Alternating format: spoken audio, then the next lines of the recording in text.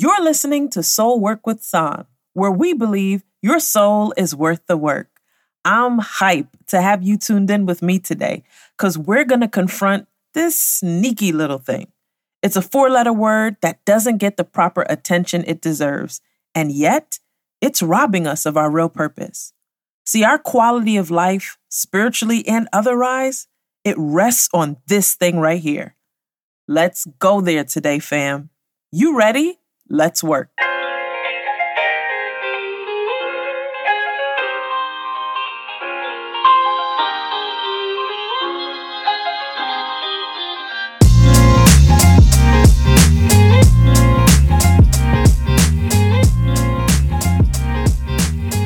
Bam! Wagwan. How are you? And especially, how is your soul? See, we are all the way live in summer bonus season, and I hope you're enjoying it as much as I am. The goal with this bonus season is to talk strong, but not long, on topics that are relevant to us. Last week, we had to touch on outrage and unpack why it is that folk get so mad at somebody else's business.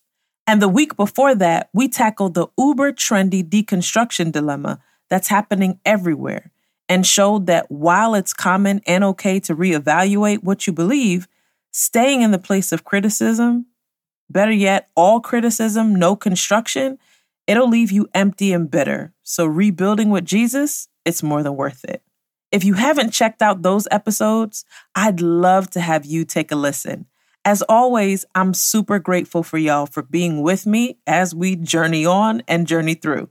Now, if you like the show, please share it with your homies, subscribe, and leave a review. It helps us to keep the show going and spread the news.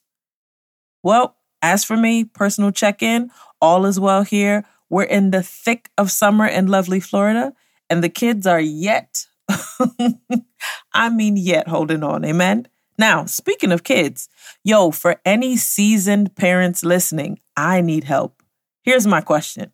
What age did you have the birds and bees talk with your kids? Because my oldest is almost 10, and I am fighting this thing tooth and nail, okay? Like, I remember my mama having the convo with me when I was maybe 8 or 9. It was super practical, but she made it plain where babies come from. Now it's my turn to do the actual talking? Nope. No, I'm not in a rush. But at the same time, I refuse to have her education in this area be relinquished to her teachers, and I surely, goodness and mercy, do not. I do not want her to learn from her friends. Oh, help, Lord. As my nephew used to say when he was little, I don't want to. No, I do not want to. But yes, please, to my seasoned parents, when did you have the talk with your kids? If you got any tips on steering that combo, please send them my way, okay? Hit me up at San, S-A-H-N, Pope on IG, or hello@soulworkwithsan.com. Please share your best answers, whatever you got. All wisdom is appreciated. Now, let's get right to this show before I get emotional that my baby, she's not a baby no more.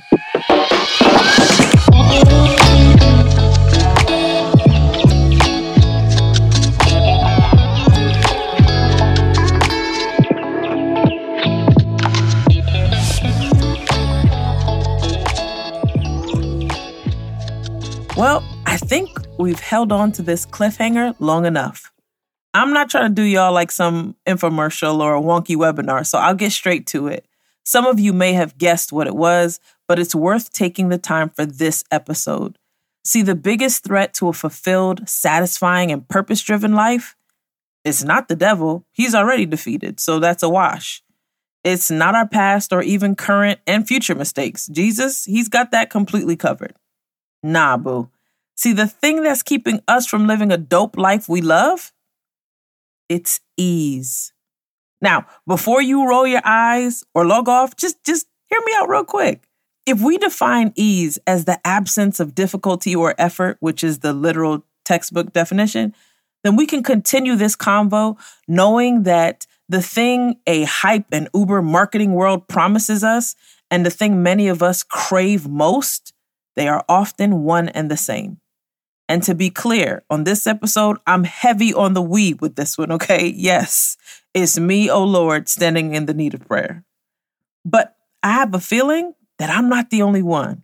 So what I'm saying is we want what the market is selling, a lifestyle without much effort. The best businesses are the ones that make the transactions as frictionless as possible. Hence why buy now is such a big deal. What a time to be alive, though, right? Like with just a few taps on a screen that can fit into our pocket, we can start our cars, start a relationship, and start a business all in one. There's never been a better time to invite ease into our lives. Thanks to technology and the priorities of our current culture, we legit don't have to do anything we don't want to do. Think about it. The messages of ease, they bombard us every time we give attention to a screen. And they're all shouting the same thing. Do what feels right. Stay with who serves you. Hack your way to happiness. Take the shortcut. What you need stairs for? The elevator is there for a reason. And sometimes the lines of motivational affirmations, they get a little blurry too, don't they? Because we'll say stuff like, pursue peace at all costs. And sis, you just need to establish boundaries. And to be clear, those sentiments, that's facts on facts on facts. But when you're living in an already coddled culture, perhaps the execution of such antidotes, they end up leading people to the path of least resistance, the path of ease. So then, is it really peace? Or are we practicing avoidance? Is that a real boundary or a slick, immature move masquerading as self-care? See, the problem of ease is the paradox it presents. I first heard this thought from James Clear, though I've since seen it credited to others. But he simply says this: if you make hard choices now, you'll live an easy life. But if you make easy choices now, you'll live a hard life. He goes further by sharing examples of how ease can cripple us in the future from an economic and even social and financial standpoint. So simply put, ease, and more importantly, the love of it, can have us out here a whole fool, blindly thinking we're doing great at this thing called life until it's too late. Now, y'all know I've said this before. Rue always calls me Sister Disclaimer, right? Well, here's a big one for you. I am not, hear me, I'm not by any means saying that we should choose a hard life just for the kick of it, or that we should shun all technology that makes our lives more efficient just to prove that we didn't give in to this ease demon. No, just no, because that's not what I'm saying. But here is what I am saying. Think about all of your favorite champions in life, whether it be sports, business, or even local friends, family, neighbors. The most successful people you know, the ones you admire the most, they're the ones who personally normalized extraordinary effort to attain their goals. This meant sacrifice. It meant doing the parts of the job they don't enjoy as much. It meant putting down their phones, stepping away from the dessert plate, picking up their books, pens, or laptops, and getting to work. It meant having hard conversations and probably tons of tears. It meant doing it scared anyway. But these are not the parts we typically share in our highlight reel online, right? Like, nah, we share the trophy, the game-winning shot, the check deposit into the account, the balcony view overlooking the city we're vacationing in.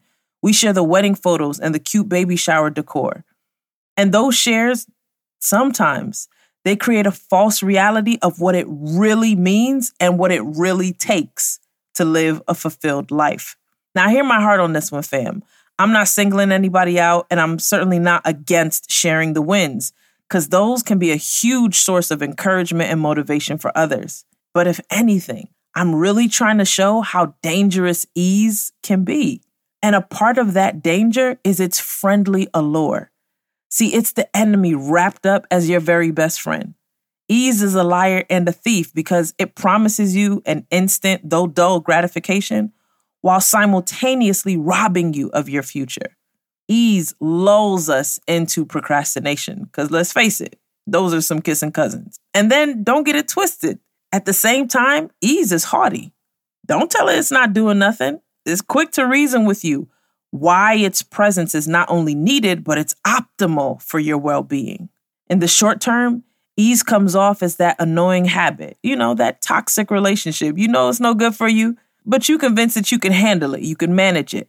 But what if we played that all the way through? 10, 15, 20 years of taking the shortcut and finding the easy way out?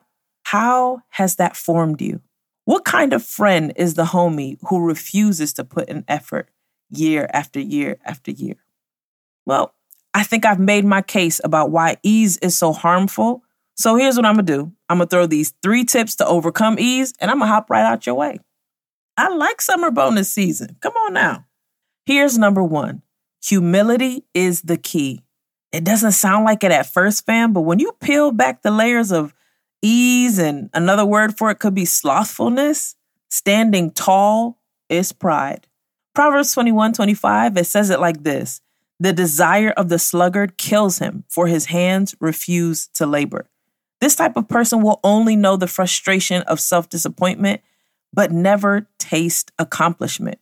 Why? Because of the refusal to match their desire with effort.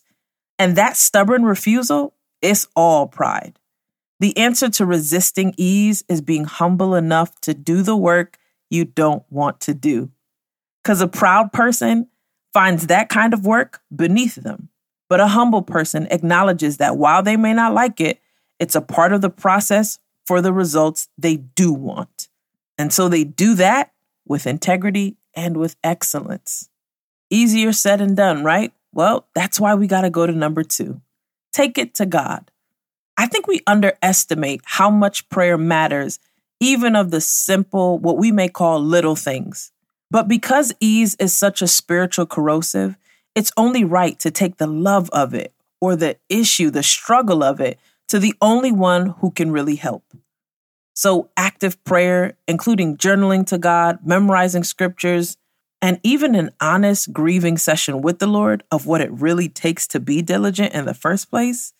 You know what I'm talking about? That God, I don't really want it, but I want you more.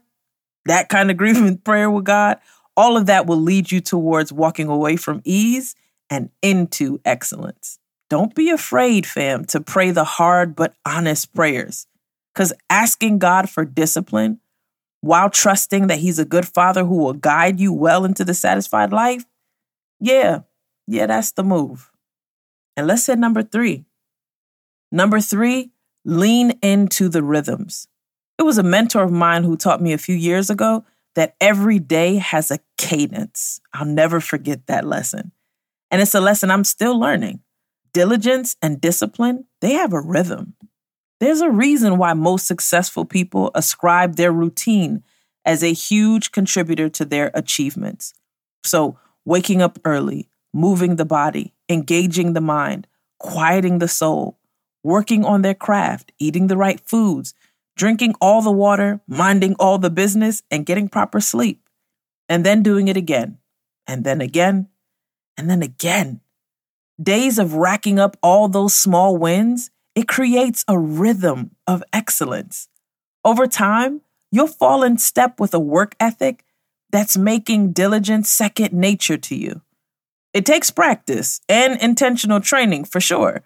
But when we lean into the cadence and priorities of our days, the joy that comes with knowing that you did all you set out to do, that beats the fleeting distraction that ease brings every single time. Every time. Fam, I'm going to wrap up right here. I felt compelled to do an episode on this because more and more I'm seeing what ease is doing to us individually and collectively as a culture. It's past time we had this honest convo because at this table, there's never space for shame or judgment. So if you find that this is you find yourself falling into the easy way out every time, it's all good. There's hope. Now, to be clear, I'm all for technological advancements and I love innovation. But it's worth asking on a consistent basis, how is this forming us? How is all of this ease developing our character? How does this affect my relationships, both with myself and with those who I say I love? Because if all you pursue is ease, who will you become?